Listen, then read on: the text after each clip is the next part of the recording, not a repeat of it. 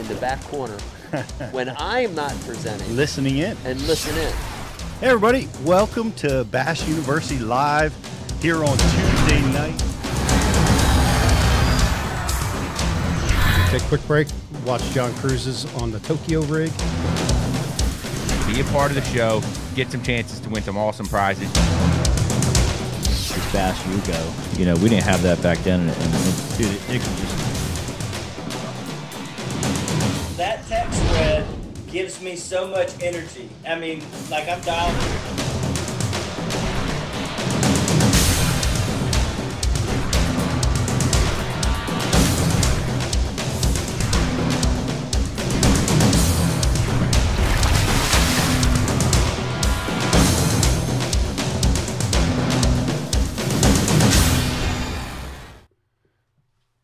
All right, good morning. Welcome to another episode of the Bass University Live. Today, I will be your host. For those of you that don't know me, I am Rich. Some people call me Riz. We're going to have a little bit of a different look today in the studio. We're kind of running a little bit of a skeleton crew, if you will. We're spread out all over the place. Pete's doing some on-water training. BTC is doing BTC things, building houses. So I'm going to be running the Wheels of Steel today a little bit. And I'm also going to have some help from the wonderful Miss Jocelyn. Jocelyn, how are you doing today? Good. I'm doing good. I'm excited to be in studio. I think it's going to be a great show. I mean, yes, we don't have Pete, we don't have Greg, we don't have Brian, but we have Risby fishing. That's right, Josh. I'm gonna do my best to fill in for these guys, but it's big shoes to fill when we're talking about the absence of Pete and BTC. They're the dean. The deans. And the carpenter. Yes, and the carpenter. So, guys, we got a fun show set up today for you. We're gonna be talking to Kyle Hall. He just recently had a first place finish and a second place finish up there on Lake Champlain. First place in the Tackle Warehouse Pro Circuit. That is a massive, massive accomplishment. And then he follows it up with a second place finish in the in the Toyota Series for the MLF event. So talk about a hot hand. That is him. We're also going to be showing some Bass U bucket list content today. That's some original programming that's featured on the Bass U TV website. So if you haven't seen it, today's going to be your chance to check out what the Bass U TV bucket list is all about. And then in the last segment of the show, I'm actually going to be doing some demonstrations for you guys on all the awesome features of the Bass U TV website. Some of the search features, some of the ways that you can identify exactly what you want to learn about on Bass U TV. That's all coming up later in the show. As always, guys, this show is brought to you by Tackle Direct. We are in the Tackle Direct studios right now. And there's some other companies that we work with as well that we got to mention. Bass Boats for Sale. That is the #1 resource for buying and selling bass boats online. These boats are highly vetted. They're tournament ready, and they have a boat for every single price point. Whether you're looking to buy, for just a few $1,000s all the way up to close to $100,000, guys, they got a boat for you, and they can help you sell it. Also, AquaView. Guys, this is an amazing piece of technology. The AquaView camera shows you what's below. It solidifies what you think you're seeing on those units. I saw some awesome footage from up north of some smallmouth swimming around, following the camera. It's really, really cool stuff, guys. If you haven't checked it out, you should right now. And our friends over at Hobie Eyewear, they make some amazing polarized sunglasses that are comfortable, they're lightweight, and some of their models even float. For all you guys that have leaned your head over the side of the boat, hat falls off, glasses fall off to the bottom of the lake. Well, guess what? Not with Hobie Eyewear. These things float, and they're just flat out really good sunglasses. So with no further ado, there's been some things going on in the fishing industry, like we mentioned before. Mainly, it's been the Kyle Hall show with a win and a second place up there on Lake Champlain. And congratulations to Brian LaBelle. He actually won the the Toyota Series on Lake Champlain last week. Heck of an accomplishment. That's a Vermont guy, local hammer on Lake Champlain. So way to get it done up there. There was also a MLF BPT event this past week on Cayuga Lake. And for everybody that knows a little bit about Cayuga, Cayuga is an absolute fish factory. I think I saw more pictures of bloody scabbed hands during that event than I have ever before. I mean, that just gives you an idea of how many fish these guys were truly catching at that lake. It is a fish factory. Big congratulations to Dustin Cannell. The Ding crew got it done again. Dustin got another win on the Major League Fishing side of things, and his good buddy Jacob Wheeler followed him up right there in second place, extended his lead out on Jordan Lee for the AOY race for the MLF Pro Tour by a little bit more. So Jacob Wheeler really has his hands on the control wheel for the BPT. He's going to be tough to catch, but it's not undoable. And last but not least, our friends over at Bassmaster, they're coming back this week on Lake Hawaii, Oahe. Lake Oahe from South Dakota. Guys, this is a smallmouth fishery, and if you've never looked at it on the map, I'm just going to tell you right now, you should. It is like 160 miles long. No exaggeration. It is absolutely huge. I'm seeing pictures of big smallmouth. I'm seeing pictures of buffalo in the background, mountains, Mount Washington, the Mount Rushmore, all of it. It's all going on up there at Lake Oahe in South Dakota. And from what I'm hearing, there is like nowhere on this lake to get gas. So what the heck do you do? How do you break down a body of water that's that big when you can't get gas anywhere? So that'll be an interesting one for sure. We'll be looking forward to seeing some results from that. And all signs lead to say that the fishing on Lake Oahe has actually gotten better since they were there in 2018 when Mark Daniels Jr. won. He did a lot of his damage on a Ned rig. But this past summer, there was a 7.5-pound smallmouth weighed in at Lake Oahe. Scott, that's a giant smallmouth there. Huge. Josh, could you catch a 7.5-pounder? I could catch 10. Easily, Jocelyn could catch a 10-pounder. So this is really going to be a fun event. Lake Oahe, it's like uncharted territory. These guys are fishing on the moon, basically. The fish don't see much pressure up there. A lot of guys walleye fish, a lot of guys pike fish, a lot of guys trout fish up there. But you know what?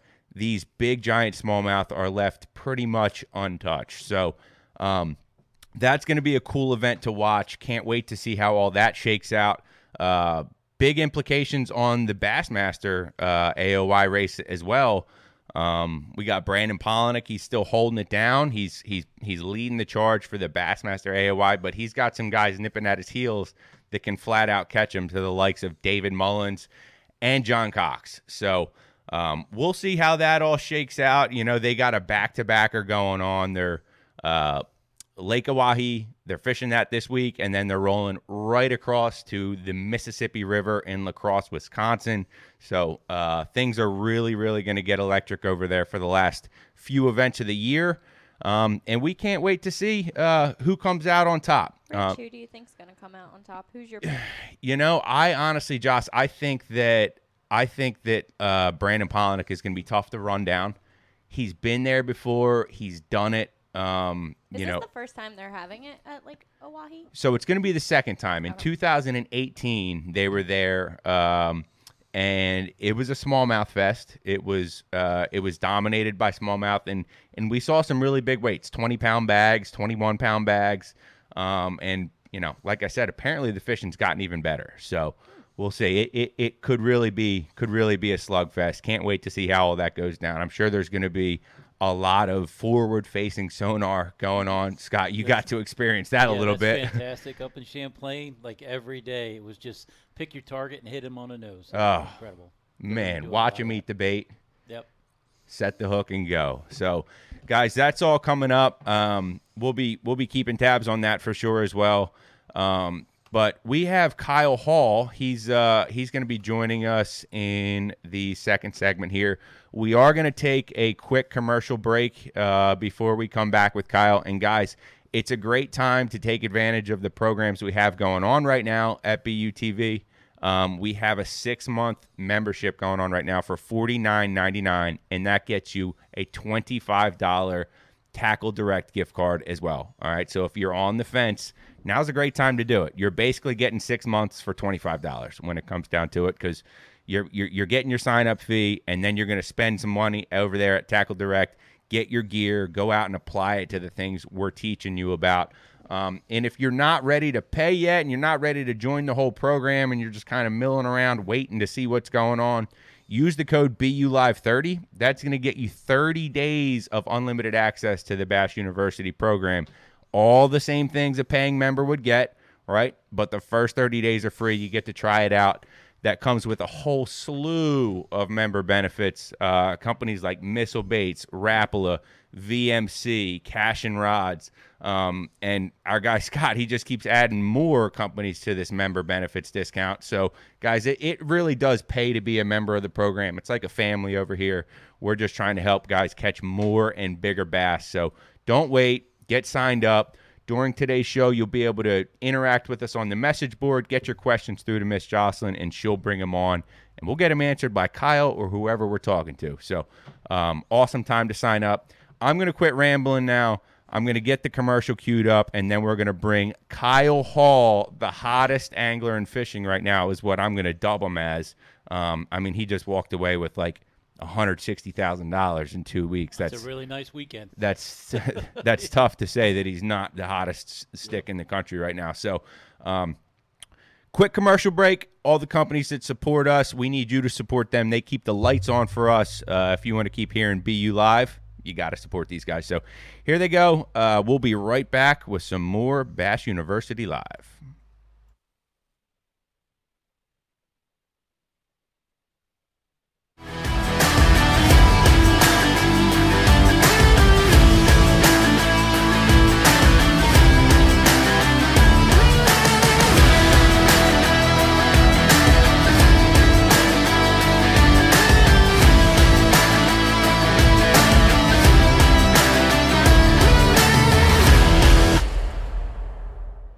BassBoatForSale.com is the world's premier bass boat listings business. We focus on driving premium web traffic to our main website, business Facebook page, business Instagram, and our business YouTube channel, providing your bass boat listings the best buying traffic and top-notch exposure. Whether you need to sell your bass boat or are looking to buy a bass boat, it's simple. We give boats exposure so buyers shop and sellers list. One-time listing fee, no commission, and boats list until they sell. BassBoatForSale.com. Check it out. Aqua-View, the leader in underwater viewing technology.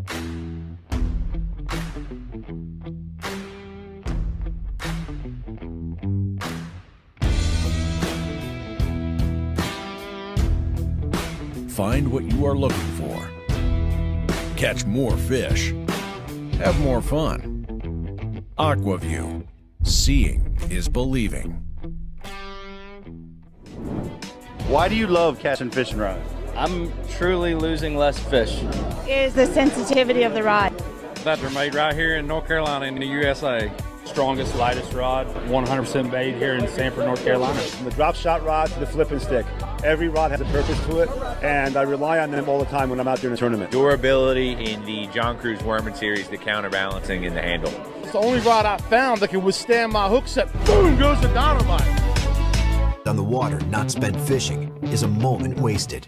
That's why Minn Kota and Humminbird have joined forces to bring you the One Boat Network. Products that communicate and integrate to help you take full command of your boat. Born from our commitment to making the most advanced fishing gear even better by making it work together. The One Boat Network will help you find, get to, stay on, and catch more fish.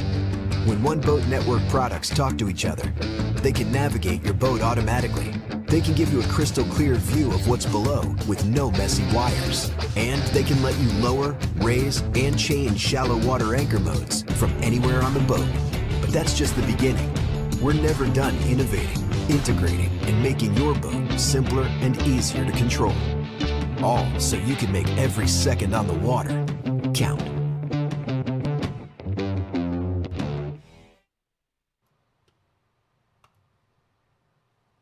All right, guys, welcome back to Bass University Live. We are getting ready to bring on, as I said just a few moments ago, the hottest angler in the game right now, Kyle Hall. But before we do that, Miss Jocelyn, there's a couple things you wanted to let us know about. What do we got going on? Well, our good friends over at Johnson Outdoors, Humminbird, Minn Kota, have partnered up with the American Sporting Association, the ASA. They have a nonprofit called Keep America Fishing Program, and they're doing an online fishing tournament, and it's for both freshwater and saltwater. But Johnson Outdoors has generously provided the first place winner of this online tournament a $500 prize pack, which could include the latest rods, reels, lures, coolers, electronics, and other gear. But there's also prizes for second and third place as well. All proceeds go to the nonprofit Keep American Fishing Program, and I think it's just a great way to keep everyone active. That's right. It's involvement. It's getting people started in the sport of fishing, and they do a lot of really good things. I think it's really cool too. Over at Johnson Outdoors, there you have a Clean Earth Challenge. Yeah. And that just protects the waterways, Right. and it keeps everyone happy and fishing. And Absolutely. That's a big thing that we have to be cognizant of as anglers, and not only just anglers, just activists of really planet Earth. When it comes down to it, we got to make sure that we're taking care of the water. We got to make sure that our waterways, our fisheries are kept clean, and supporting companies like this that are leading the charge. That's really, really important stuff, guys. So do your part, check them out, and I'll provide the link for people to sign up. It's only $25, Cool. and you could win $500 prize pack as first place, and there's Awesome. second and third place. So I'll provide the link for everyone. Online fishing tournament. Online fishing tournament. That's awesome. And you know what, guys, that means anybody can enter. So definitely give them a check out. But with no further ado, I want to bring on the man who is just flat out catching their butts up there at Lake Champlain, which, you know, anybody who's ever been there, you know how special Lake Champlain is. It's a unique fishery. It's flat out full of fish, and sometimes that can kind of get in the way of things. You know, you get caught catching a ton of fish, a lot of 3-pounders, a lot of 3.5-pounders, and then you get bumped out by the guy that caught a half a pound more, right? Well, this guy has done something a little bit unique lately, and I can't wait to hear about it from him. Kyle, how are you?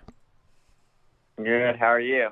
Oh, man, I'm doing great. Honestly, I got nothing to complain about because I'm getting to talk about some fishing, and I'm going to learn about some pretty cool stuff that you've been doing lately up there on Lake Champlain, man. It's been a heck of a run. How you feeling? I'm feeling pretty good. I enjoy y'all having me on here, but it's stinging a little watching the title live this morning. Oh, man, right. So that's the trail that you fish in.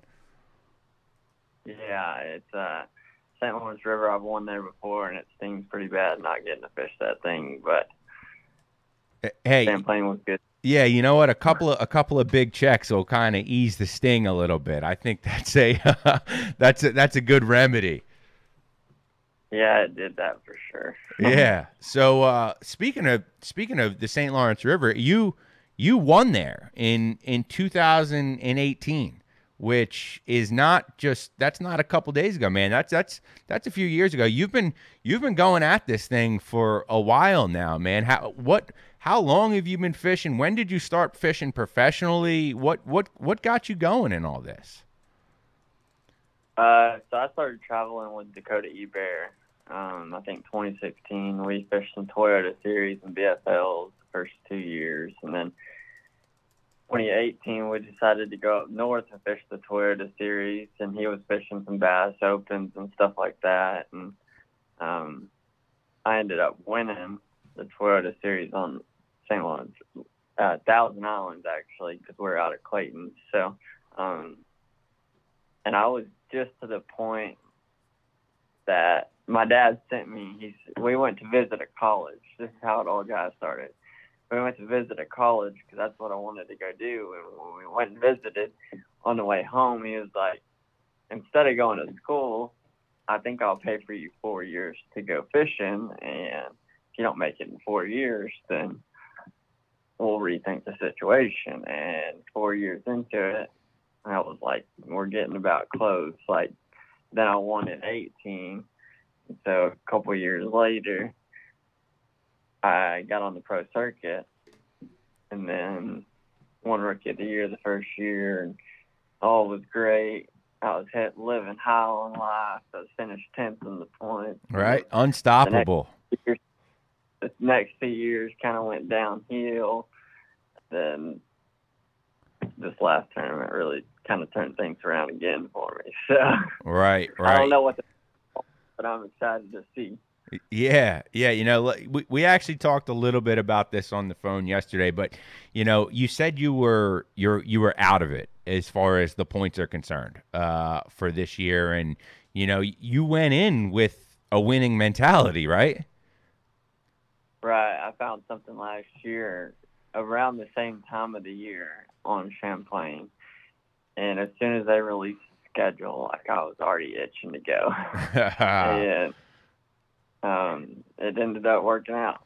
So talk a little bit about the mentality you had going into it, because you know, you weren't, like you said, you weren't fishing for points. You strictly went up there to try and win the dang thing. So how did it feel different going into this one than just a regular, you know, a regular season event where you're thinking about points, you're kind of not thinking about points? This time you just went in to win, man. How did that feel? What were you thinking going in? I don't really know. I don't. Going into it, I knew I was like 96 in the points. So even if I won, I wasn't going to make the title. So my back was kind of against the wall. Mm-hmm. But at the same time, I went out there the first day of practice, and I kind of just checked the stuff from the first year, last year. And they were a lot shallower than I thought they were going to be on some of the same stuff I caught them on shallow last year. Okay. And first day of practice, I kind of got comfortable with knowing, like, I know where they are and I know where they're headed, but many of them are out there real deep yet. So I kind of just played the shallow deal, and I slept great the whole event. I wasn't nervous the whole time. I wasn't nervous until the final day when the scale said 21.6, because I did not think I had that. Right. And myself up in the weigh-in line, and when it said 21.6, I knew stuff's about to get real. Yeah, stuff's about to get real. You're going to be walking into the bank with a big check. That's going to get really, really real. What's weird, I slept a lot better in the week of the pro circuit than I did the Toyota Series. Okay. Well, I was relaxed. I was calm. I knew what I had to go out and do the next day. And Toyota Series, there was guys catching them, and I knew I had ground to make up after the first day, so I didn't sleep much. Talk about the lake, and did it change between the tackle wear out between the pro circuit event and the Toyota Series? Sorry, I keep stumbling over there's so many trails now. I have a tough time keeping up with them, to be honest. But how did things change between those two events? Like, did the conditions change? Did the fish move on you? What went on in that week in between? They did, actually. When I found them the first couple days of practice and the first 3 days of the tournament, I spent less than 18 foot of water, the majority of the 3 days, the first 3 days of the pro circuit. The first day, I had 20 pounds early, and so I just ran out to one deep spot that I found them in practice on the similar stuff that I found them last year, and I caught one big one immediately, just like I did in practice when I got over there. So I left. And the second day I went back to my shallow area, caught them again. And I knew if I catch enough fish in that shallow area, come the final day when the weight zeroed, I was going to go out deep and I was going to stay out there because it was the right ones when you did catch one. So I ended up staying the fourth day all in 40-plus feet of water, and it worked out. And then for the Toyota event, there was no fish in less than – I didn't catch a fish less than 40 feet. So wow. I would say moved out there, 6 days, 7 days. Good gosh, yeah. So they moved a little on you for sure. Talk a little bit about what you do in Texas, because I've seen your social media, man. You catch some absolute giants out there, and is what you're doing in Texas is it similar in any way to what you were doing up there? Because it's 3 events now where you've had really good finishes in the state of New York, and you're from Texas. They're a million miles apart. How are you so good up there? It honestly really is. I think that at Champlain last week, I covered a lot of water with the trolling motor. The last day of the pro circuit, I hit one spot all day, and I probably spent 5 or 6, 7 miles on the trolling motor in a 1 mile stretch. I was just going back and forth. And that's what we kind of do down here on these lakes that I've been fishing. You just cover water on the trolling motor, because if you're running past them, you go fish this point and then run to this point with the big motor, you're running past a lot of fish. So if you just troll a motor the whole way, you're going to see those fish, and you're hunting individual fish. So that's what we do down here, and I've got really good down here at telling the size of them. And I think when I got up there, it's much harder to tell the size of them, but I think by the end of the week, on the 4th day, when it really mattered, I could tell the size of them pretty good. Because they don't get much longer up there; they just get more round. So, right. So you're hunting individual fish, right? That's what you're doing down there in Texas. That's how you're catching those giants, man. So how did you figure out how to, you're not looking at the length on your live scope. You're trying to identify essentially how round they are. What got you to that point? How did you figure that process out? Honestly, I've become friends with one of the best live sonar guys probably in the world right now. His name's Josh Jones. You've probably heard of him. Mm-hmm. And he taught me a lot of what I know about the live sonar. And he taught me how to do it, but it's taken a lot of time for me to be behind the screen myself to actually say, okay, that down here in Texas, that's an 8-pounder, that's a 10-pounder, that's a 12-pounder. Okay. Up there, it's a lot harder, but you could tell the difference between a 2 and a 4-pounder. Okay. You know what I'm saying? Okay. And go a little bit deeper on that. Do you get a different return on your sonar, or do you see a different shape, or do they move differently? How are you identifying the differences, or is it just purely a size thing? It's mainly a size thing. The first 3 days, it was actually by the end of the second day off that shallow spot, I could kind of tell how big they were just where they were sitting in the water column, because it seemed like every 4+ pound fish I caught was sitting 3/4 of the way down. Every one of them. The small ones would be way up at the top in big schools, and if I could find a single that was 3/4 of the way down, most of the time that was a 4-pounder. So just throw a swim bait over its head and watch it come all the way to the top and eat it. Yeah, that's fun stuff, watching them come up to your bait. But it sounds like there was a little bit of there was you were developing a pattern inside of just the live sonar hunting, if you know what I mean, because you said you were looking for them in specific depths, and you almost it almost seems like by the end of each day, or at some point in each day, it's you knew what part of the water you needed to be looking for them in. it was just a matter of, at that point, finding them with the live sonar? Is that kind of what was going on?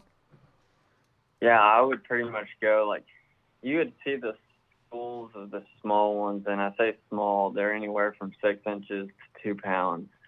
There would be about 20 of them together, and they would be sitting, like, right on top of the water. And I would go past all of those because I had casted at a bunch of those in practice in the first couple days, and I never caught over a 2-pounder. So I knew, don't waste your time on those.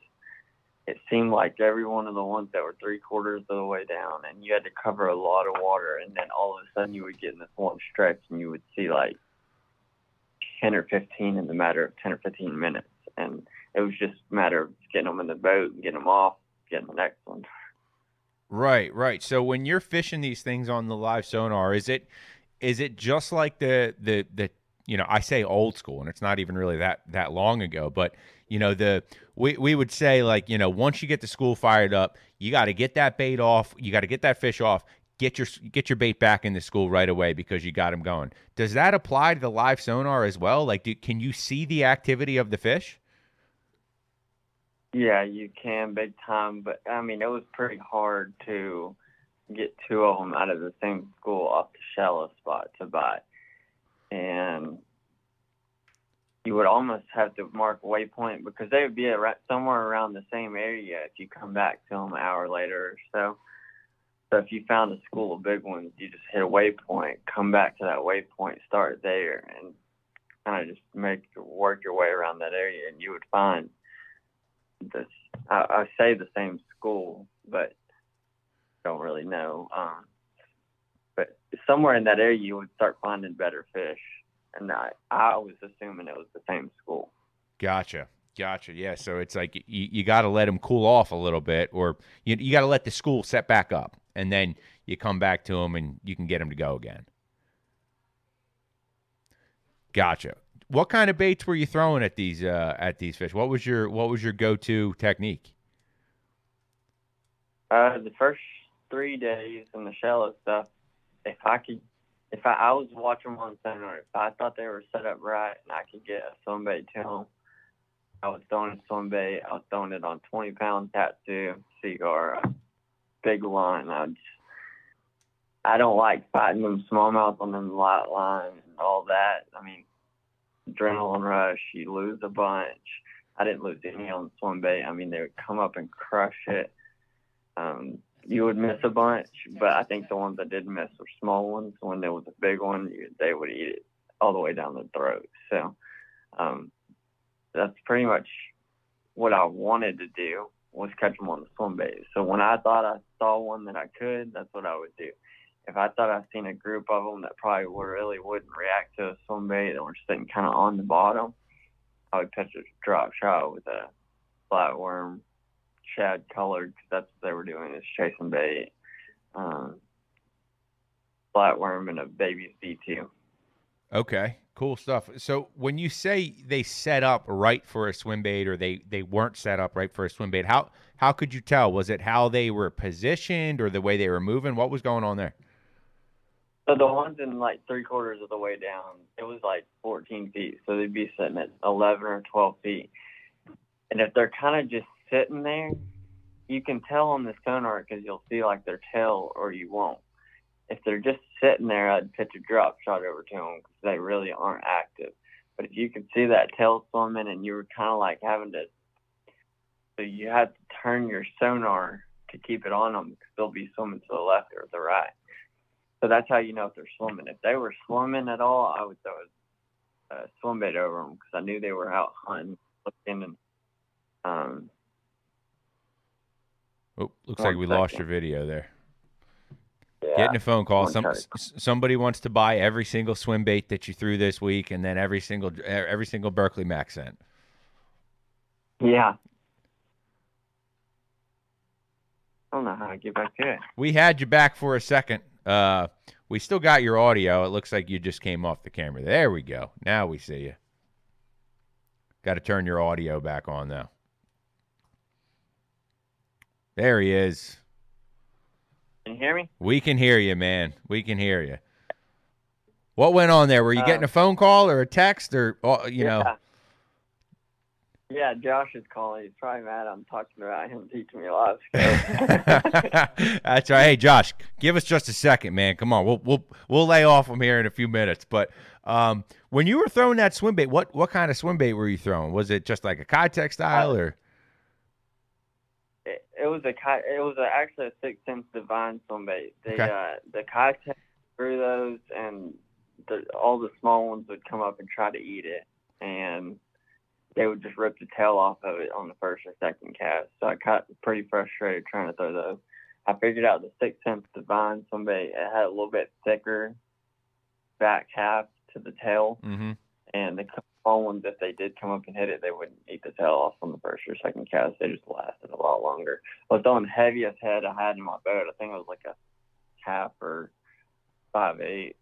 Right. I was throwing it out there, burning it. I mean, even if they were 10 feet down, if I got it right over their head, they'd come all the way up, even off the bottom sometimes. So you were moving that thing pretty quick. As soon as I could tell that they seen it, I'd speed it up, and they'd think it's getting away from them or something, and that's when I caught the biggest one.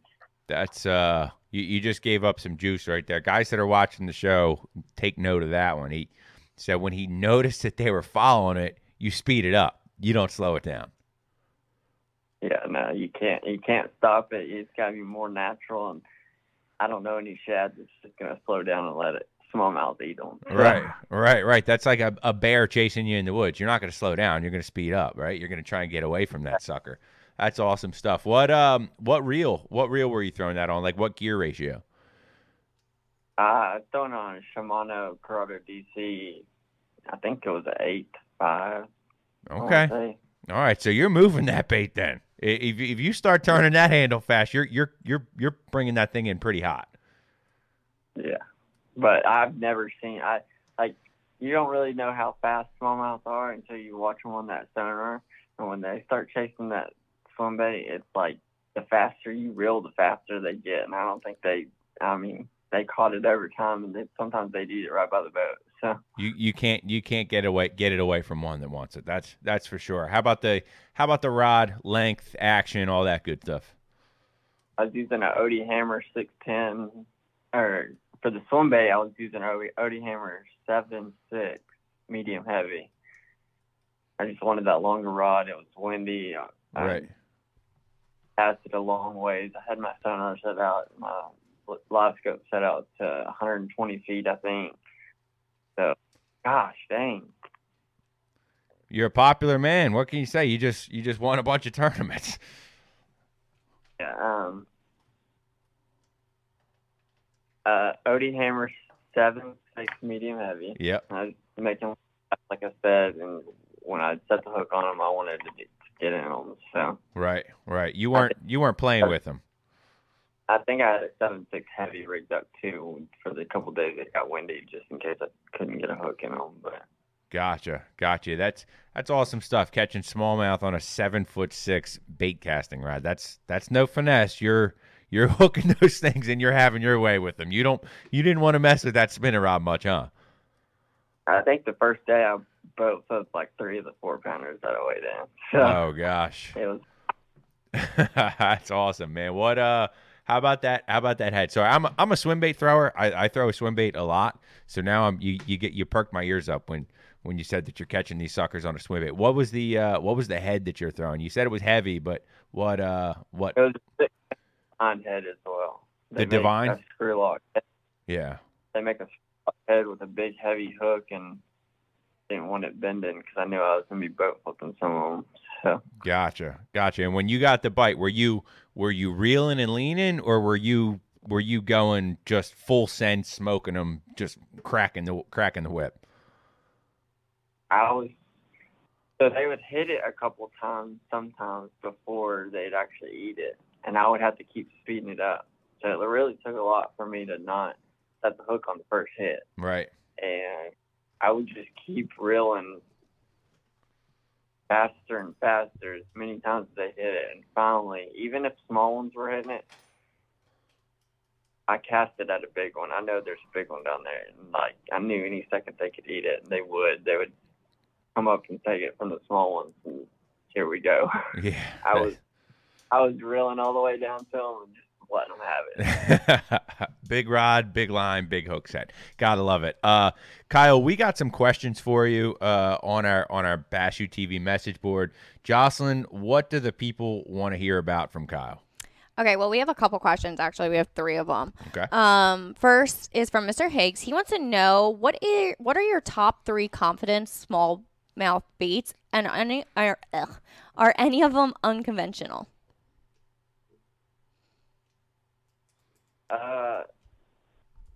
Mainly, other than the swim bait deal, that was the deal that I found just because I wanted to use big line. So, other than that, all I throw for smallmouth is a drop shot. Like, I throw a Ned rig. I've never caught a good smallmouth on a Ned rig. I throw a drop shot, big weight typically, so I can fill them.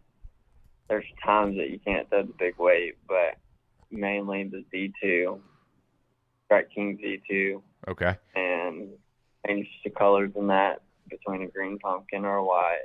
That's the only 2 colors I'll throw. And a flatworm, then green pumpkin or white. I think once you get into all the other colors, it doesn't really matter. But gotcha. That's the trot is the number 1 bait that I throw. That's the only thing that I had 6 of them rigged up the final day, and I had 6 rigged up all 3 days of the Toyota Series. That's all I had. So awesome. And then we also have a question from Howie. He wants to know, Kyle, do you find that the same weight/size smallmouth usually school together, or is it usually a mix of weight and size? Most of the time, I would say they school. The big ones will be in wolf packs of 4 or 5, and they'll all be big. But there has been times that you throw down there in a school of small ones, and I can see on sonar, I can see 20 of them sitting there, and I can pick out the biggest one. And be like, that one's 3 times as big as all these little 1.5 pounders. So there is times that they'll mix up, but I don't think it's very often. The schools I like to find are schools like giant schools. Like the day I won, I was sitting on a school of probably 100 of them, and they were all off the ledge. But the only ones that were eating would be right up on the ledge, and there was like 10 of them, and I caught 8 of them, I think, and they were all 4-pounders. Now, did you like see fish moving up on the ledge out of the school that was off? Like, did you see fish go up onto the ledge to like actively feed, or if they were off, did they just stay off for most of the day? Most of the ones that were off stayed off. Like I would go down the ledge. How I found it in practice is I went down the ledge in 30 feet, and then I went down. This ledge is 2 miles long. Keep in mind, it took me 3 hours. It took me the whole second day to figure out where these fish were on this ledge of practice. I went down in 30 feet, I went down in 40 feet, and I went down in 50 feet, and I figured out that in practice, my best area was going to be the 40-foot stretch right in the middle. And there was fish in 50 and there was fish in 30, but not very many. All the fish were in 50, but every now and then you would get to a school that had moved up onto the ledge. You could find several schools in 50 down that ledge, but they wouldn't eat. But as soon as you found the couple that moved up to that 40, those were the ones that were going to eat. Were there any bait patterns you were following? Say that again, Scott. Yeah, I was going to say, is there any bait patterns you were following where they're spitting up perch or are they eating minnows, that type of thing? That was actually perch, LY, the shad type. I'm not even really sure. I think something like a Texas shad. But yeah, perch, LY, and what I call white bass. I've heard them called shiners, yellow perch, or white perch. There was all 3 of those in the area, and some of the white perch were small enough for them to eat. But I caught mainly the 10 to 12 inch white perch. Oh, gotcha. That's awesome. Yeah, when I was using the live scope up there, I was following the baits of fish, the bait fish to the bigger fish. Yeah, there was actually 3 different sources of food, so I think that's what kind of had them. Everything was there, so. Right. They had the whole buffet was there, ready for him That's to Lake eat. Champlain, baby. It sure is. So Kyle, man, that is some absolutely awesome stuff about how you got it done. What do you got going on down there in Texas, man? You're a guide. You also work in a tackle store. You know, you're in the construction business. What else are you doing other than fishing, man? What all's going on? Well, my dad and my brother are actually the real estate guys. I don't do much of that. I'm the tackle store, and guiding's really about to pick up here come November, December, and January during the off season. Once it gets cold down here, that's the best month to catch these giants. So I'm looking forward to that. Well, shout yourself out, man. What's your guide business? How can people find you? Kyle Hall Fishing on Instagram, Facebook. Pretty much it. What's and what part of the state are you in? What part of Texas? Granbury, Texas area. It's close to Fort Worth. I go to all these lakes around here. A big lake that we go to is OHIV, PK, lakes like that. If y'all ever heard of them, they're unbelievable. So yeah, that's awesome stuff. We're gonna catch. So get ready. Double digits coming out. It looks like daily down there. Is that an accurate take? Yeah, I think I went I went 4 days back in June. I think it was 4 days. I caught 6 double digits, and 3 of them come in 1 day. So yeah, that's insane, man. Man. Heck of a run you had up there at Champlain. You know, you weren't able to get into the pro circuit championship this year, but you capped off the year with a win and a second place to ease the pain. So that's an accomplishment well done. And thank you for taking the time to talk to us, man. We really enjoyed hearing about the ways that you targeted these fish, that you caught them. And you know, we got to know what's next for you. Are you staying on the same trail next year? Are you gonna maybe try to go to the elites? What's going on with you? I think I'm gonna stay on the same trail and try to qualify for the Bass Pro Tour. That's the plan as of right now. I may have a couple more tournaments left this year. I don't know. I'm trying to decide if I'm gonna go to the St. Lawrence River and fish the Toyota because I'm leading the wild card, and to make it to the Toyota Series Championship, you have to fish 4 events. Well, I've only fished 3. So, well, hey, you got some history up there at the St. Lawrence River. What time of year was it that you won up there in 2018? It was the first week of September, I believe. And this is going to be a little bit later, so there'll be more out there deeper, which is what I like. And trying to decide if I'm going to go. I'm going to plan it the next week or so if I'm going to make my way back up there. I'm not looking forward to the drought. It was miserable coming home, but kind of gets my blood pumping thinking about it. Yeah. Well, hey, you can do it. We'll all be pulling for you here. Kyle, thank you for the time, man. If people want to follow you on social media, how can they do that? Kyle Hall Fishing on Instagram and Facebook. I follow back too. So. Okay. All right, guys, that was Kyle Hall. Heck of a run. Kyle, thanks for the time. We look forward to talking to you again, and good luck up there at the St. Lawrence when you go lock up that wild card. Sounds good. Thank you. All Thank right, you for having man. me. We'll talk to you soon. All right, man. Wow, what a guest we had there with Kyle. Sounds like he's a live sonar specialist hanging around to the likes of Josh Jones down there in Texas. You know, those guys are really revolutionizing things on how they target the biggest fish in the lake consistently. It's really an art inside of itself. Everybody's using live sonar, it seems like these days, but not everybody is catching the biggest fish in the lake consistently. And he did that not once, but almost did it 2 times in a row at Lake Champlain against some of the stoutest competition that you can have. So speaking of Lake Champlain, guys, as I said in the first segment, we are going to leak a little bit of unseen footage for some people that are out there right now, and that is the Lake Champlain bucket list on Bass U TV. We took the time a few years ago to put together this feature to showcase one of the best lakes in the country, and the time of year that we shot it is not too long from now.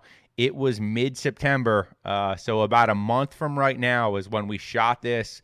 I was lucky enough to be a part of that shoot. We were running the drone camera from my boat, and I was there just to watch Pete and Mike catch all these giant fish. I didn't actually get to do it. I'm still a little bit grumpy about that, but we'll get over it one day. So, guys, I want to cue this up for you right now. This is the Lake Champlain Bass University TV bucket list.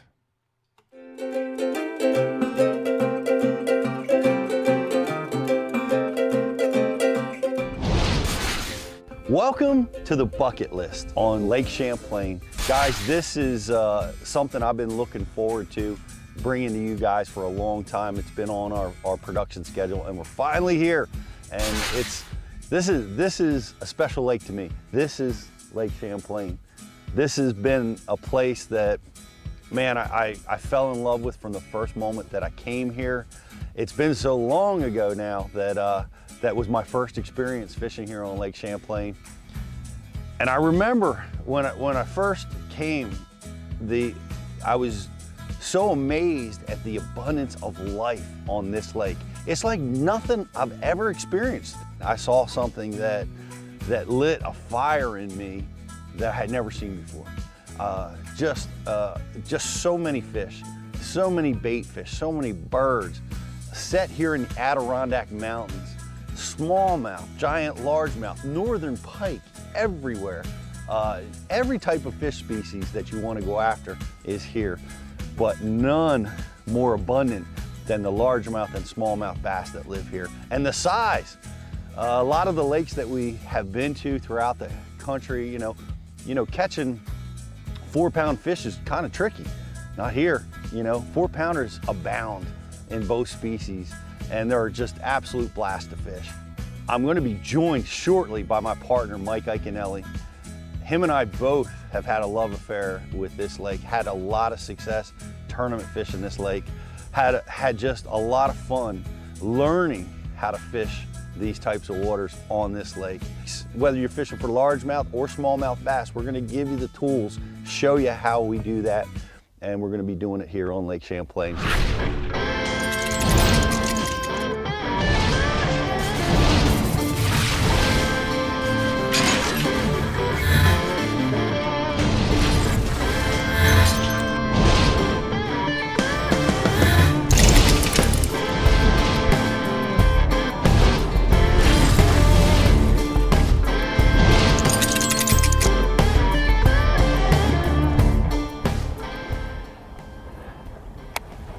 Oh man, man, oh God, oh my God,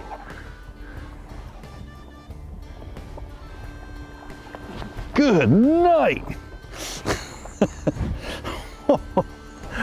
Welcome to Lake Champlain Bucket List, Bass University. Whoo! This is my favorite lake. It always has been, and this is why. This fish is 20 years old, and there's so many of them. They're so beautiful and thick. We're here in September. They're feeding up, getting ready for their winter, and that's just a beautiful, beautiful largemouth bass. Beautiful Lake Champlain bass. We're gonna have a lot of fun. Mike Iaconelli is gonna be here. We're gonna be talking to him about all his great Lake Champlain stories, and we're gonna be fishing for these guys and some brown ones too. So stay with us, guys. Pete Gluszek for the Bass University Bucket List. Why should Lake Champlain be on everybody's bucket list? Because it's got to be, bro. No, why is it? And you know what's funny, though, before I answer that? When you ask people, and you know, that's a question that we get all the time. We've been getting that question for 10 years. What's your favorite place to go? Dude, 75, 80% of the guys, I don't care if you're from Florida or Texas or Alabama or up where we're from, Champlain's always on their list, dude. If it's not number one, it's 2 or 3. Right? Why is that? You know, I think because it's a dynamic lake from the standpoint of catching 50% largemouth and 50% smallmouth in a given area. I think that's the unique factor. There's a lot of smaller ones, but the big one is, dude, where else can you go and catch 20 pounds of largemouth, flipping the reeds, turn around, go back on the same stretch, but fish out and catch 20 pounds of smallmouth? Where else can you go in the country and do that? That's the reason, a big reason, I think. And then all the other stuff, man, the sheer size of it, you know, the beauty of this area. We're upstate New York, you know. Right now in the fall, I mean, the leaves are changing. It's gorgeous, you know. Not a lot of lakes in the country where I think this is a lake that you can still go and catch a fish that's never seen a bait in certain areas of the lake. The middle of the lake, dude, I really believe with my heart and soul there are fish in the middle of the lake that have never bit an artificial lure. Very rare, dude. Very rare. That's this lake, you know, it's special. Yeah, it is. It's 150 miles long, and you're right. Yeah. There's fish that haven't seen stuff. Yeah. They call it what did they call it? The last Great Lake or the sixth Great Lake? Great Lake. Mm-hmm. Yeah. It's the 6th largest lake in the United States. It was founded, or it was discovered in the 1600s. By Champlain? Yeah. Wow, I don't know how I guessed that. Yep, and you know, a few years after that was the first time I fished here. That was right before Woodstock, wasn't it? It was a little bit before Woodstock. Okay. That was the first time I fished here. Yeah. Do you remember the first time you fished Dude, Lake I Champlain? remember the first time I fished Lake Champlain like it was yesterday, and it was so long ago. It was late May of 1990. I had just first joined my bass club. I was a senior in high school, and the club that I joined, named Top Rod Bassmasters, they had a club trip every year, and this is where they would go. So Top Rod and the competing club, which was Barrington Rod and Reel, had been gone even before that, probably since the mid-'80s. So I had built up that, well, man, when I joined this club, this is one of the reasons I want to join this club is, dude, I keep hearing these stories of 100-fish days. I'm like, Poss, this can't be true, you know what I mean? But I remember coming up here with my club, staying at a cabin just like this. It was a different cabin. It was a cabin in the Passage, what we call the Passage. And dude, I remember how basic everything was back then, you know? I had 4 rods. I had a tackle bag, Tackle Logic tackle bag. We had to bring a trolling motor up because you got in a rental boat. When you rented the cabin, you also got a 14 or 16-foot V-hull with the cabin. And it had like a 15 or 20 on it gas. But you would bring your own trolling motor. So we brought trolling motors. We brought these portable depth finders that had a suction cup transducer. Dude, it was really exciting, you know? But I remember we get up here in the first morning, you know, it's like the anticipation of, is it going to live up to the hype that I've heard about? You know, it's my first time, and it's huge. And, you know, we're in the Passage and we launch and we kind of all follow each other. And it's funny that this is the first place I ever fished on Champlain, and it's still an amazing spot. And we make a right out of the cabins and we start going, and we're just looking around. We've never been here before. Who knows where to fish? You're looking around, and all of a sudden, as we get a little bit further down, we start seeing these giant white rocks. And it's so eye-catching, you know? It drew our eye, and we went to these white rocks. And I mean, 3 boats staggered in a row on these white rocks. And we caught 100 apiece. It was the most unbelievable, you know, experience up to that point in my life for catching numbers of fish, size of fish, and the mix that was there, you know? You know, 50 smallmouths and 50 largemouths in one day on pretty much anything you wanted to throw, you know, spinner baits, soft baits, lipless vibrations back then. It was incredible. And I mean, it was the kind of experience that, you know, hooks you on this place, you know. Now, it was a long time ago, you know, it was a long, long time ago. 30 years ago. 30 years ago. And I don't know that it's quite as good. A lot's happened in those 30 years. This lake's received a lot of pressure, but there is still the potential to come out here and catch 100 fish in a day. Dude, that's special. That's special, dude. That is pretty awesome about this place. Yeah. And I think you might have done that today. Yeah. If we let you. Yeah. Yeah, damn camera guys, you know, if they would let me just fish in the rain, it would be all right. We got to sit in the cabin and talk. Well, John, your buddy John McGraw, my buddy, too, said that you ruined the Lake Champlain trips. I did. You absolutely ruined it because it was all even field. You come up, you get the John boats, but then the one year you showed up with a brand new Ranger. I did. And ruined everything. I probably did ruin it. I probably did ruin it. Yeah. Zipping around. Dude, it was incredible because it was literally, you know, again, you got to remember, this trip was always for Top Rod, it was always late May, early June. And I won that tournament. It was the 1994 Bassmaster Top 150 on Lake Norman. I fished as a co-angler, and first place was a bass boat, was a 374V. So I came up here pulling this boat, basically not knowing how to drive a bass boat, not knowing how to back it in. In fact, when I launched it at Gwen's place, I didn't have the plug-in.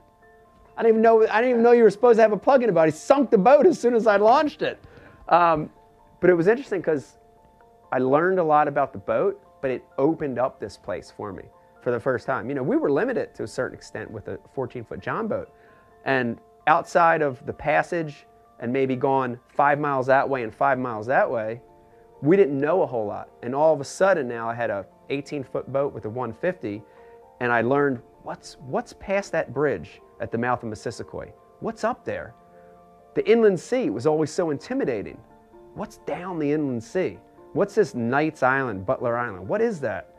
And it really did. It probably did ruin it because, you know, it really expanded the horizons, and you got to see how dynamic this lake was. It's not just white rock and reed banks. It's, you know, boulders, it's island points, it's docks, it's cans, buoy cans, it's sailboats, it's all this stuff.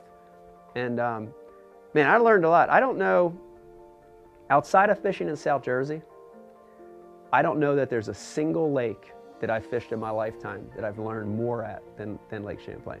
Honestly, I think from power fishing to finesse fishing to everything in between, I think I've learned more at this fishery than any other lake, you know, in my life, you know.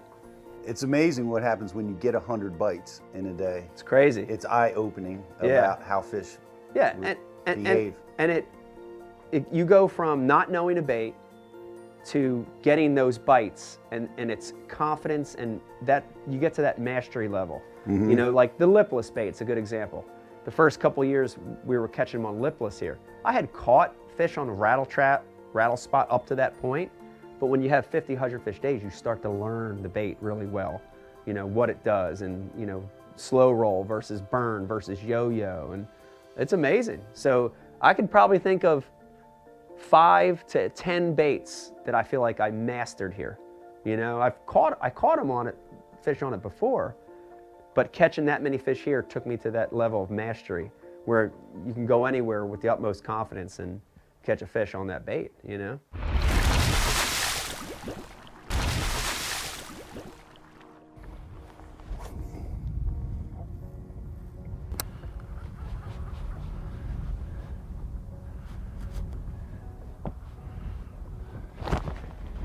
Oh, he thumped it. And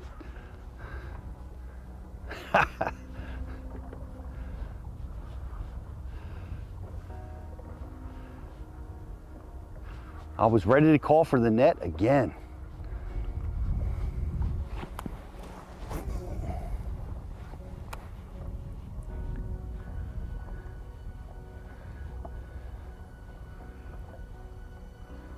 Now you'll see me raise my rod tip up when I'm trying to come over the rocks and get out of the grass.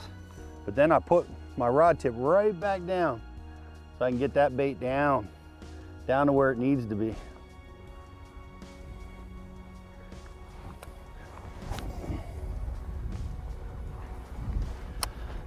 That's a nice feature of this 8-foot rod, is I can really get that bait out there. Oh, oh, it came off.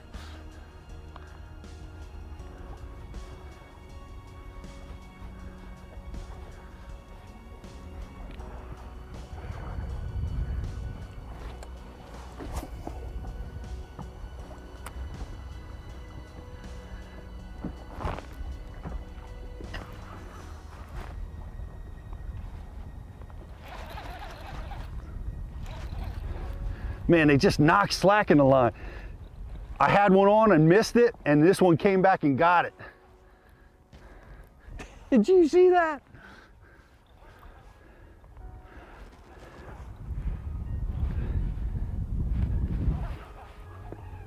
Man, this looks like another good one. Oh, it is. It's another big fish. Another big Lake Champlain fish. Gosh, good Lord, look at the size of this. Get down here.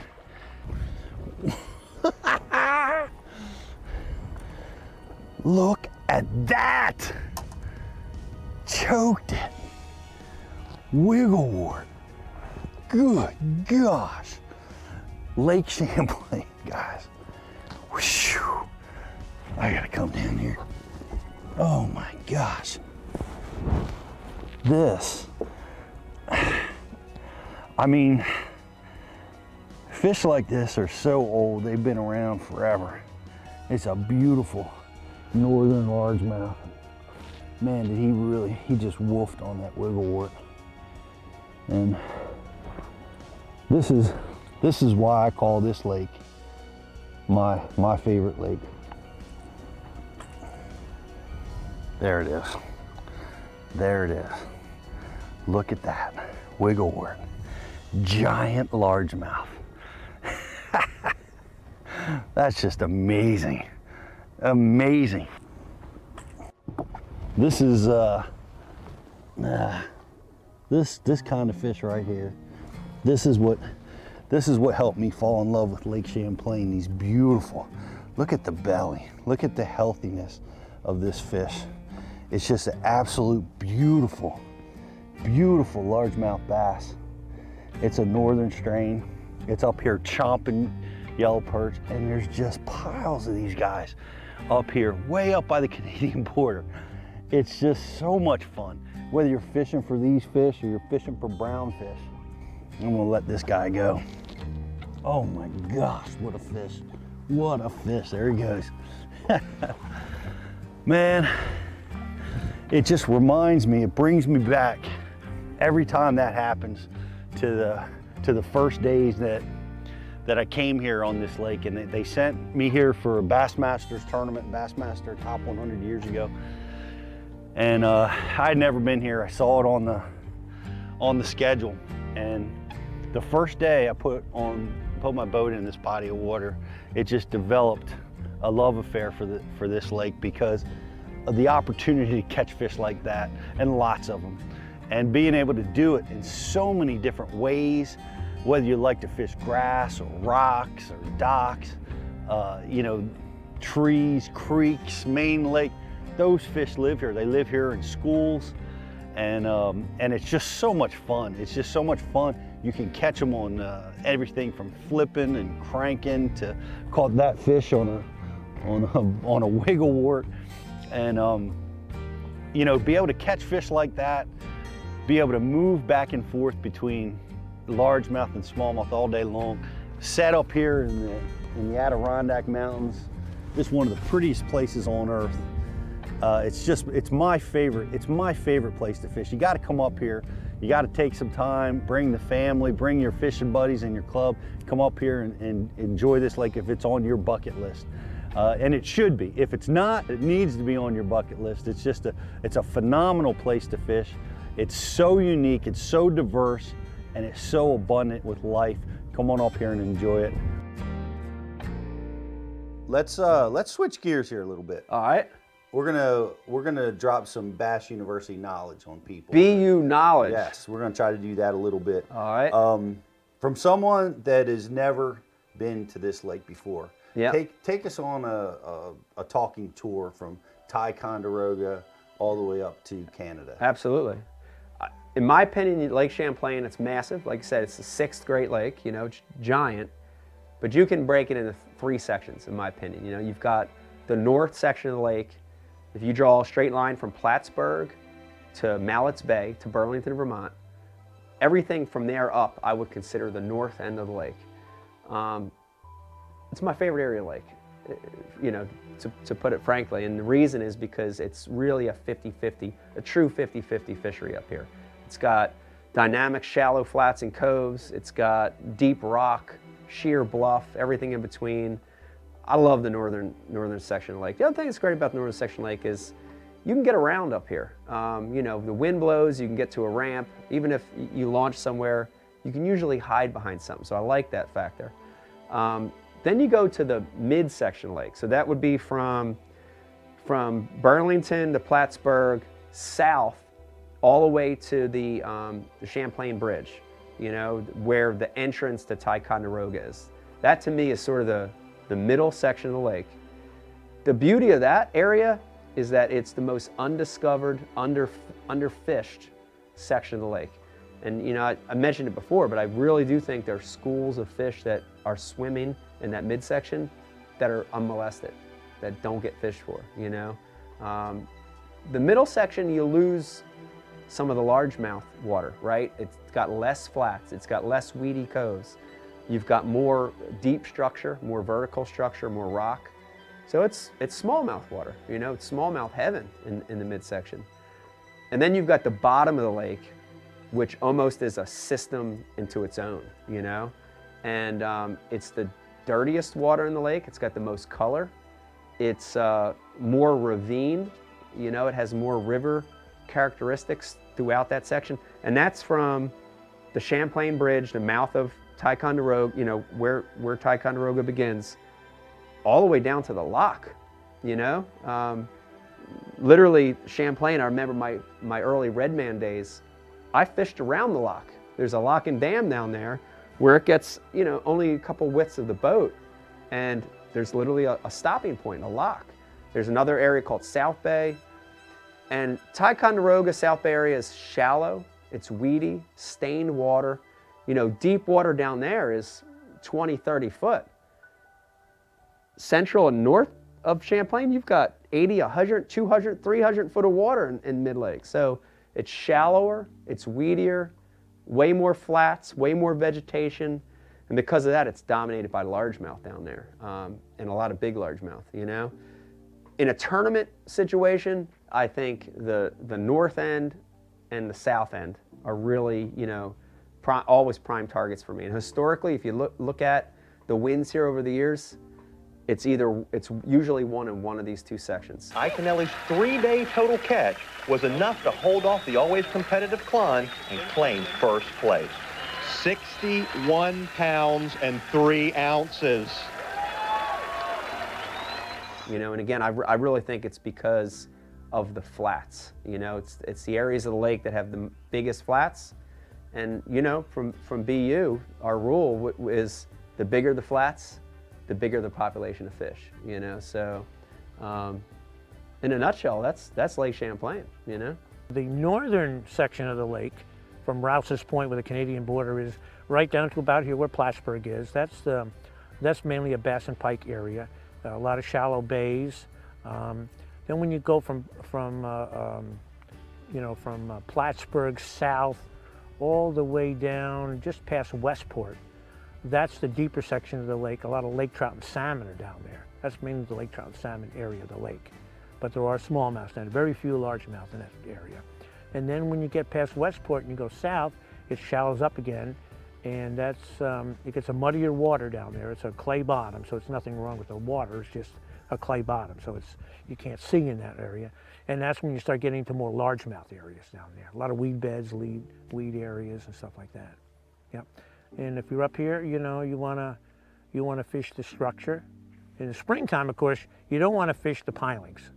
The pilings you don't want to fish in the springtime because they're not there. They're in spawning, so they're into the shallower bays, both the largemouth and smallmouth. There's not, you wouldn't catch a fish there. I notice a lot of people who don't know, they just see, you know, the bridges and the pilings, and you know, and that's a bass stroke, which it is, but it's not that time of the year. So they'll waste their time fishing the pilings, really, when you should be going near the shorelines, the rocky points, and actually rock and sand. Sand is a key thing in the springtime. Where the rock and sand meet, they seem to go there. And I think it's because of the heat, you know, the effect of the sun in the sandier thing. I think it warms up more, and that's where they're going to the warmer water. Let's give the fans of Bass Shoot, let's give them a secret. Give them something that you maybe don't share, a tip, a secret technique. Let something out that maybe you haven't shared anywhere. All right. I've got a few, but this one I do want to talk about. We talked about it earlier, but I want to reiterate it, which is those key spots in the grass that Champlain's known for, right? The places, those irregularities, and a lot of times it's a hard bottom spot. You know, how do you find them? You know, because we've got the best electronics in the world now, but when you're idling a grass flat that's 6 to 8 foot deep for 5 miles, you could zigzag it for 3 days and you're not going to find that rock. I don't care what you do with your sensitivity. Dude, there's too much grass. There's milfoil, there's hydrilla, there's coontail, and it's so much of it, you can't physically see it with your graph. So, you know, I'm going to go ahead and say that 90% of the special magic places like that, those hard irregularities in the grass that I've found in Lake Champlain, 90% of them I've found with the bait, not with the sonar unit. And that's a big thing. I think, especially now, in this day of technology, people have gotten away from finding that stuff with the lure. And you know, there's nothing better, dude, than a big jig, a 1/2 to 3/4 ounce jig, or a tungsten weight, right? Tungsten weight, 1/2 ounce to 3/4 ounce tungsten weight to feel what's down there and let the bait find it for you, you know? You know, and I'll get on those flats and I'll literally do zigzags. You know, I'll go down the flat, back the flat, and I'm watching my lines so that as I fan cast, I'm doing a good job of covering that entire flat. And, you know, and I'm feeling, as I pitch in that grass, I'm feeling, you know, is it soft? I'm waiting for that feeling of what we call the crunch. You know, and you throw that big jig or that tungsten out there, you haven't felt anything for 45 minutes, and all of a sudden you feel hard. You feel it digging in. Dude, and 9 times out of 10, before you get excited, you're like, oh, that's the rock. And as you think it, boom, you know, and now with spot lock and back in the day it was marker buoy, but now with spot lock or power poles, you stop and it can be every cast. It's unbelievable. And so using the bait, you know, to find those magic spots here. God, I've done it in the north end of the lake. I've done it at Ticonderoga. I've won a red man doing that down in Ticonderoga.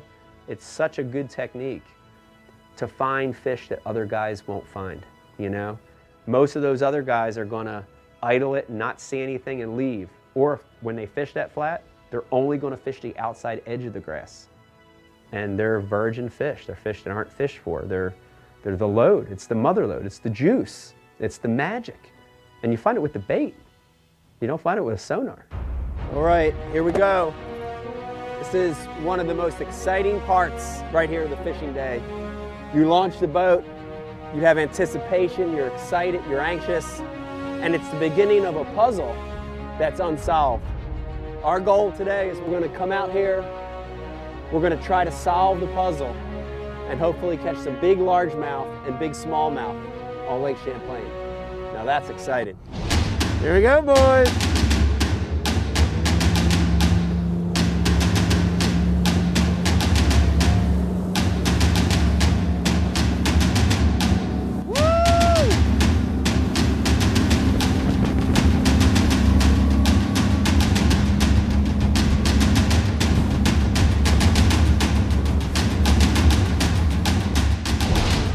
like we're out in the middle of nowhere.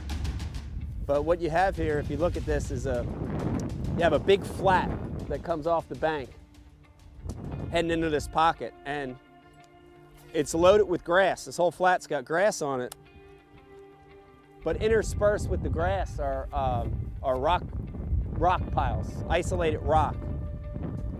And that's really what the attractor is this time of the year. We're in the fall, and what happens is all this grass is actually dying. This grass is starting to die off. And as that grass dies, they're really attracted to the hard cover. So rocks or wood or anything hard becomes a lot more important in the fall as that grass dies.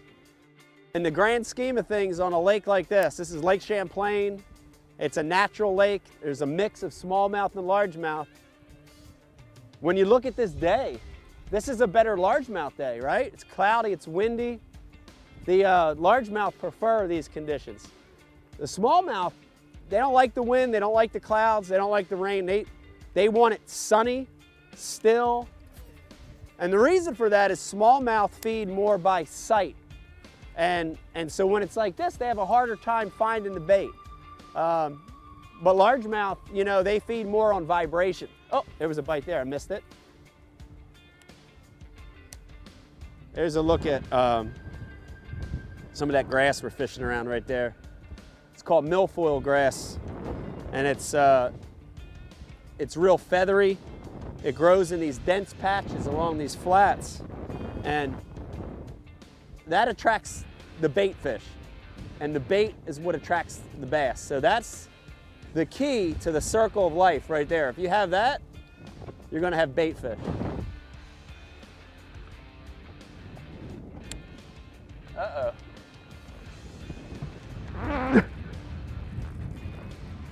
There's a bass. And that's the first bite I had.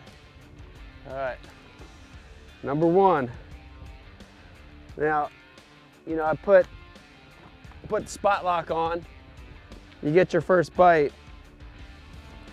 and now it's a matter of saying, was that a random bite, or is that the first piece of the puzzle? That's the question you got to start asking now. So, you know, largemouth, nice 2-pound largemouth or so, but I switched to a different technique.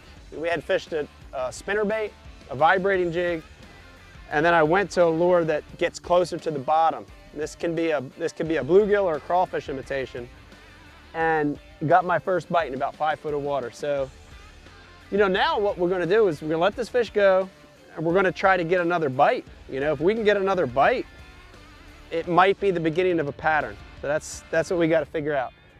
It's a good one, number one. It's not bad. Let that thing go.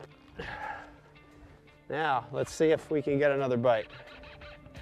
One bite can be luck.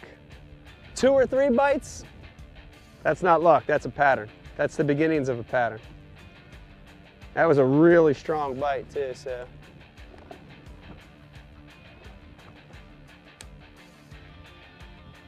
Another one. Yeah, big one too. Big, oh God, a big giant largemouth. This is what I mean. This is pattern fishing right here. This is what you want. Look at this thing. Look at that big giant. Wow. Wow. See how fast it could happen? You see how fast it could happen? I mean, we literally went from, we went from being, not I want to say desperate, but you know, we were 1 spot, 2 spot, no bites, a couple pike. And all of a sudden we changed techniques. It's a cloudy, windy day. Why fish a bottom bait? Doesn't make any sense. But the fish have to tell you what to do. You know, that's the ultimate goal, is to let the fish tell you what to do. Not your buddy, not what you read on the internet, but the fish. Let the fish tell you what to do. And when they're eating it like that, I mean, it's down his throat. That's a good sign. That's about a 4-pound largemouth. A lot of these trolling motors now have a spot lock feature. So when I caught that first bass, I put my spot lock on immediately, and it anchored me here in this spot. I was able to make another cast to that same area and catch almost back-to-back fish. So that was a good one right there. It's a good number one right there for us. Good number one. Hopefully this is the making of a pattern. Remember, one bite could be luck, right? But 2 and 3 bites, that's a pattern. Yes, yes.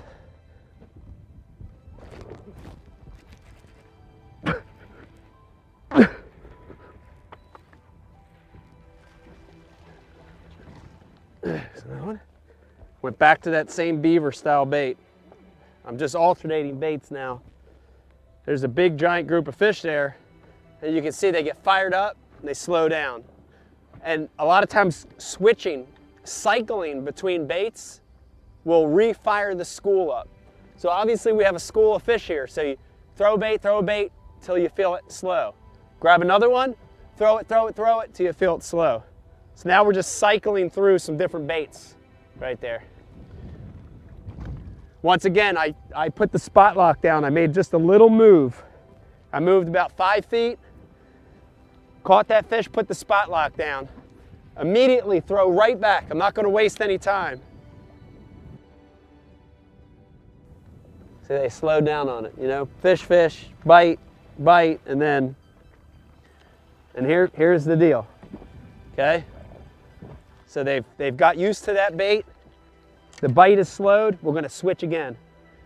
Now we're going to go to a little finesse. You see me picking up a different style of rod, light line, just a Stolf stick bait. This is a Berkley Power Bait General, dark color General. We'll throw in that same area. We'll see with the different style bait. We're going to just keep changing. We're going to keep rotating between these different lures.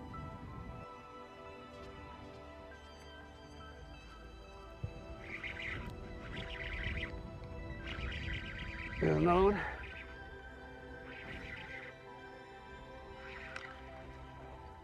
It's a fish we wouldn't have caught if we didn't make that switch. A little smaller fish, but you know, the power of continually changing, you know, constant change to keep those fish biting.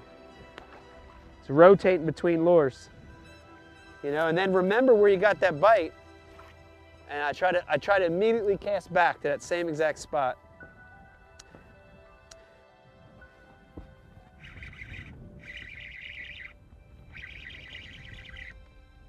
Another one. Another fish I wouldn't have caught if I didn't keep switching. Getting them re-fired up, you know? Real important. Real important. That's why you have a lot of rods on the deck. I hear so many people say, what do you need that many rods for? Why you have that many rods on the deck, you know? And this is a classic example of why you want this many rods on the deck. Not just to change as you hit different targets, but also to change when you find a school like this. A great example of it. Perfect.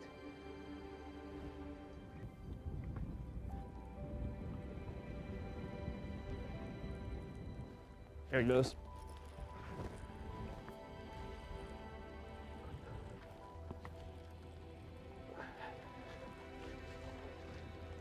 Switch baits. Again, you know, we're maximizing the school. It's real important. You know, I kept saying, you just keep switching.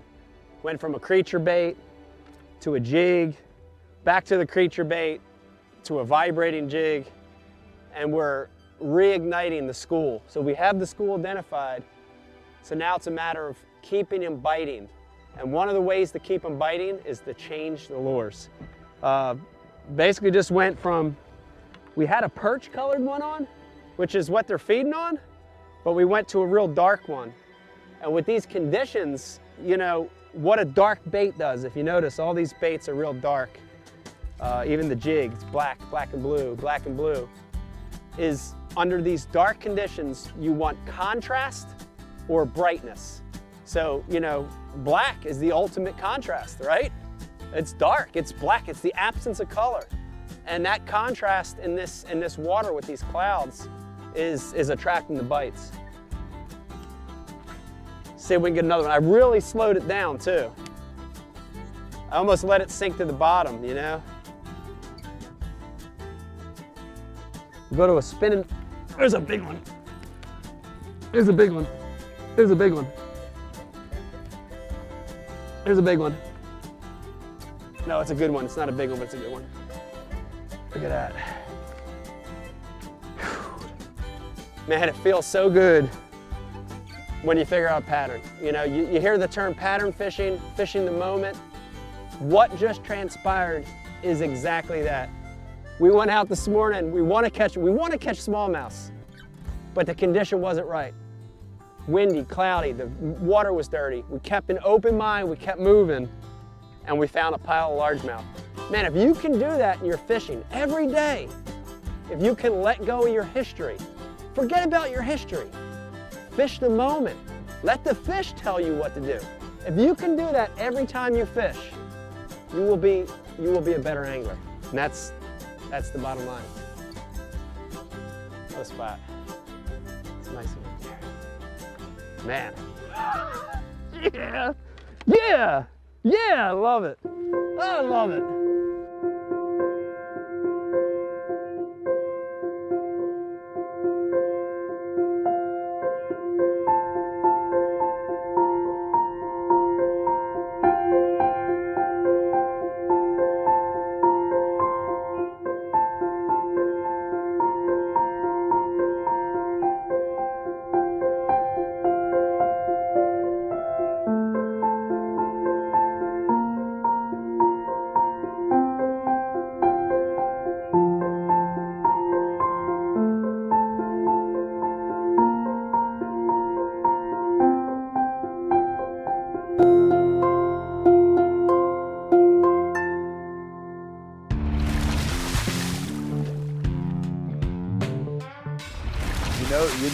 You know how your tournament's going when the camera boat leaves. Yeah, and I think he said, you know, oh, we got to go up and cover. All right, welcome back. Fresh off of the bucket list at Lake Champlain. Figured we'd leak a little bit of that awesome Bass University featured content that we shot up there at Lake Champlain, the historic Lake Champlain, that is. A few years ago, we shot that content, Jocelyn, and your name was in the credits. I know. That is so cool. I never saw my name in the credits before. I didn't even know it was on there. You're pretty much famous at this point. You are now a movie star because you were featured in the credits on a Bass U TV exclusive content production. So. It's Jospy Fishing now, not Risby Fishing. That's right. Jospy Fishing, guys. Joss just caught a giant. She always does. But anyway, so that was the bucket list. We're going to feature a little bit more of that stuff next week for you guys as well. We also have a Bass U TV bucket list that we shot down on Lake Chickamauga for our friends down there in the more southern regions of the country, down there in Tennessee. That's another great one as well. We shot that with Wesley Strader. He grew up on Chickamauga. And we had the privilege of sharing the boat with him for a few days to shoot that. So awesome stuff. Be on the lookout for that coming up as well. But right now, one of the things that I wanted to do today with everybody who's watching is I wanted to show some of the awesome things that you can do on the Bass U TV website, right? Everybody knows, or at least we try to make it known, that our website features over 1,000 videos on the website, but that can be overwhelming at times. You don't know where to start. You don't know which video you want to watch first.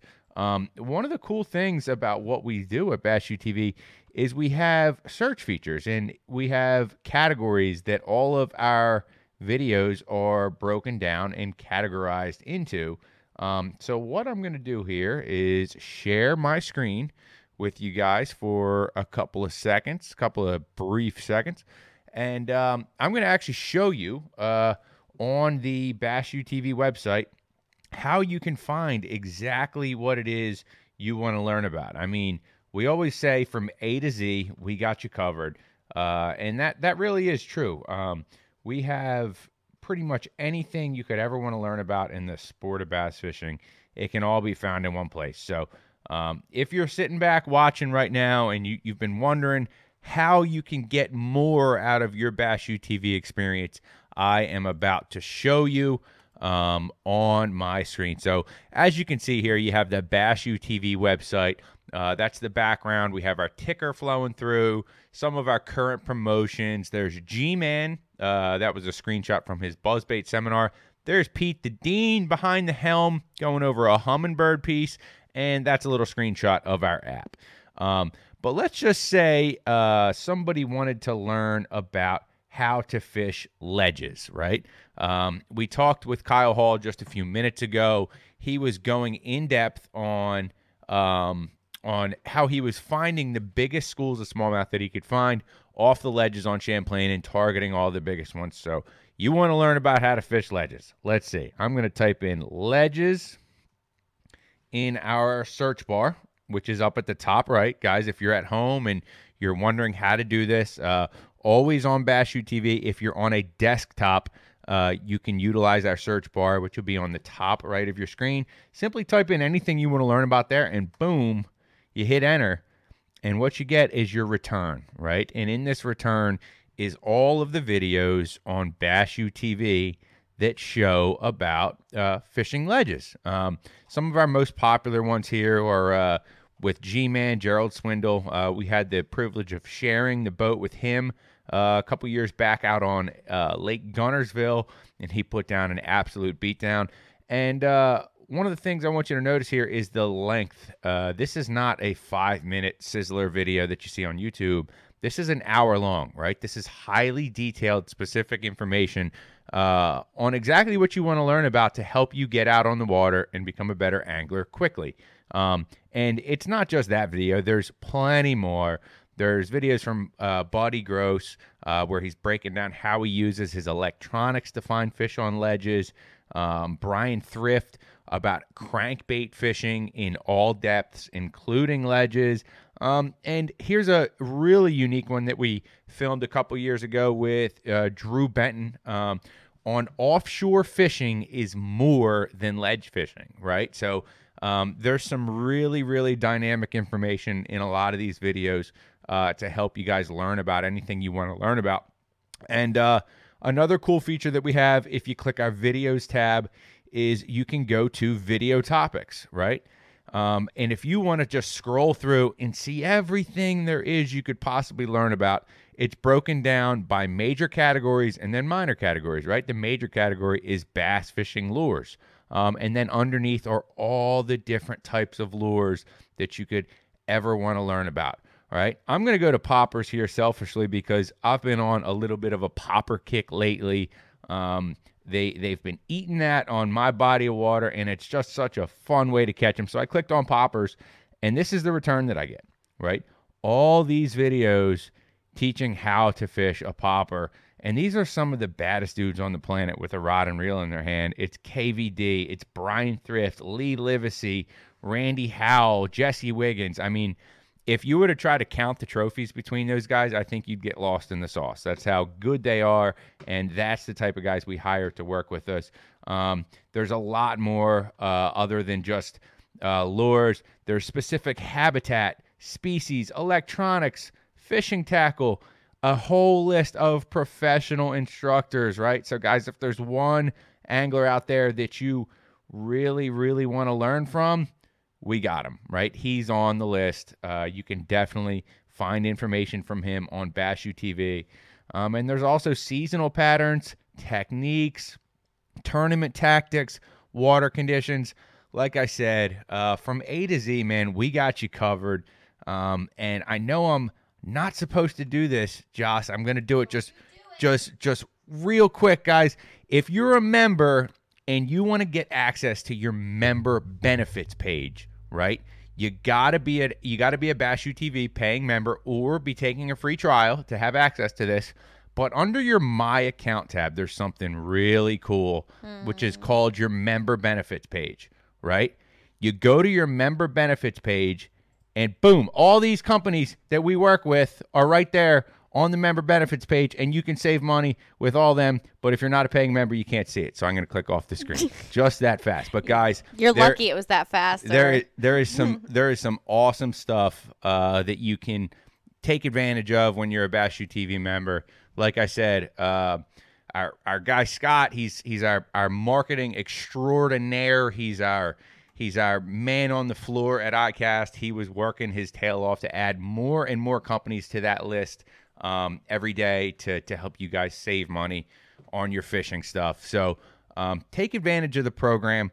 We're going to do this again next week. We're going to feature a little bit more of some bucket list content, show you some more cool features next week as well on the website. Next week, I'm going to talk a little bit about the app and some of the cool things that you can do with that as well. And just a little sneak peek, a little tidbit of juicy info here. We have something in the works for you Bass Shoot TV members.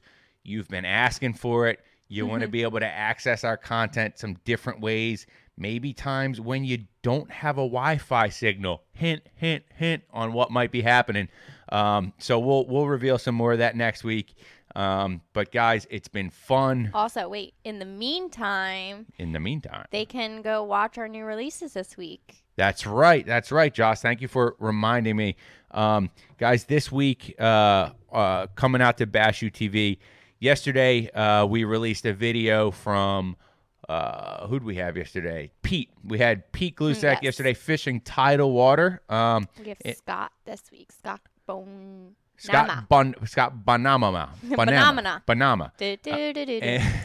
And Scott was up there with us at where'd you guys go in Wisconsin? Sturgeon Bay, and Scott was teaching us how to throw the hair jigs. That's a dynamite little way, explosive way to catch fish. And he gave us the absolute juice on that. Tomorrow we have an interview getting released with Todd Goad from Pulse Fish Lures. That's an awesome little scrounger head style bait. He talked with us at the Classic on how that thing can be utilized to catch fish behind people. And if you tournament fish, you very well know catching fish behind people is crucial. And then on Thursday for our on-water release, Josh, who we got? It's JT Kenny. Not all grass is the same. JT Kenny, seminar classroom release. Not all grass is the same. Guys, I watched that one. I got to watch that one before we even released it because I created the teasers and all that good stuff for it. That is a really good one. He talks about eelgrass, which is very prevalent all over the country, especially late in the year, and a lot of hydrilla as well. So that's going to be a really good seminar. Don't forget to stay tuned. Catch those when they come out. A lot of good stuff is headed your way. Joss, am I missing anything? No, I would just say one more time that we have a really good deal going on right now. Yep. For 6 months, it's $49.99, and you also get a $25 Tackle Direct gift card. And let me tell you, that is worth it. And then go to the member benefits, spend all your money with the 40% off from Rapala and 30% missile baits, and you paid your subscription off. That's right. It's the gift that keeps on giving, right? So take advantage of it. Get signed up for the program. Thank you for tuning in with us, and we hope to see everybody next week. See you next week.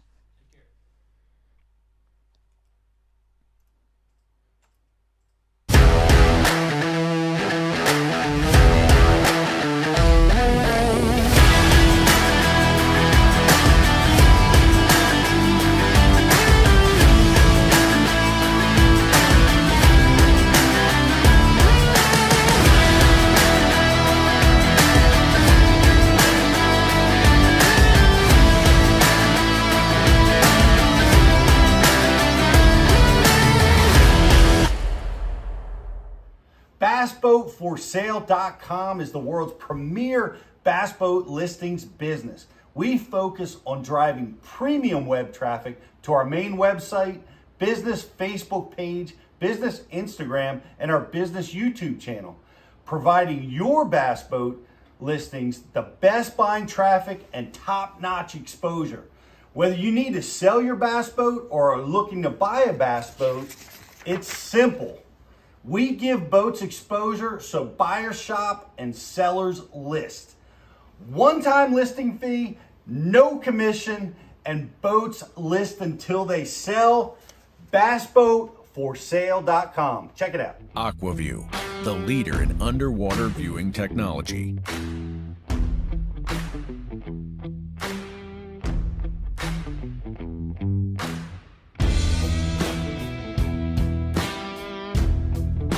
Find what you are looking for.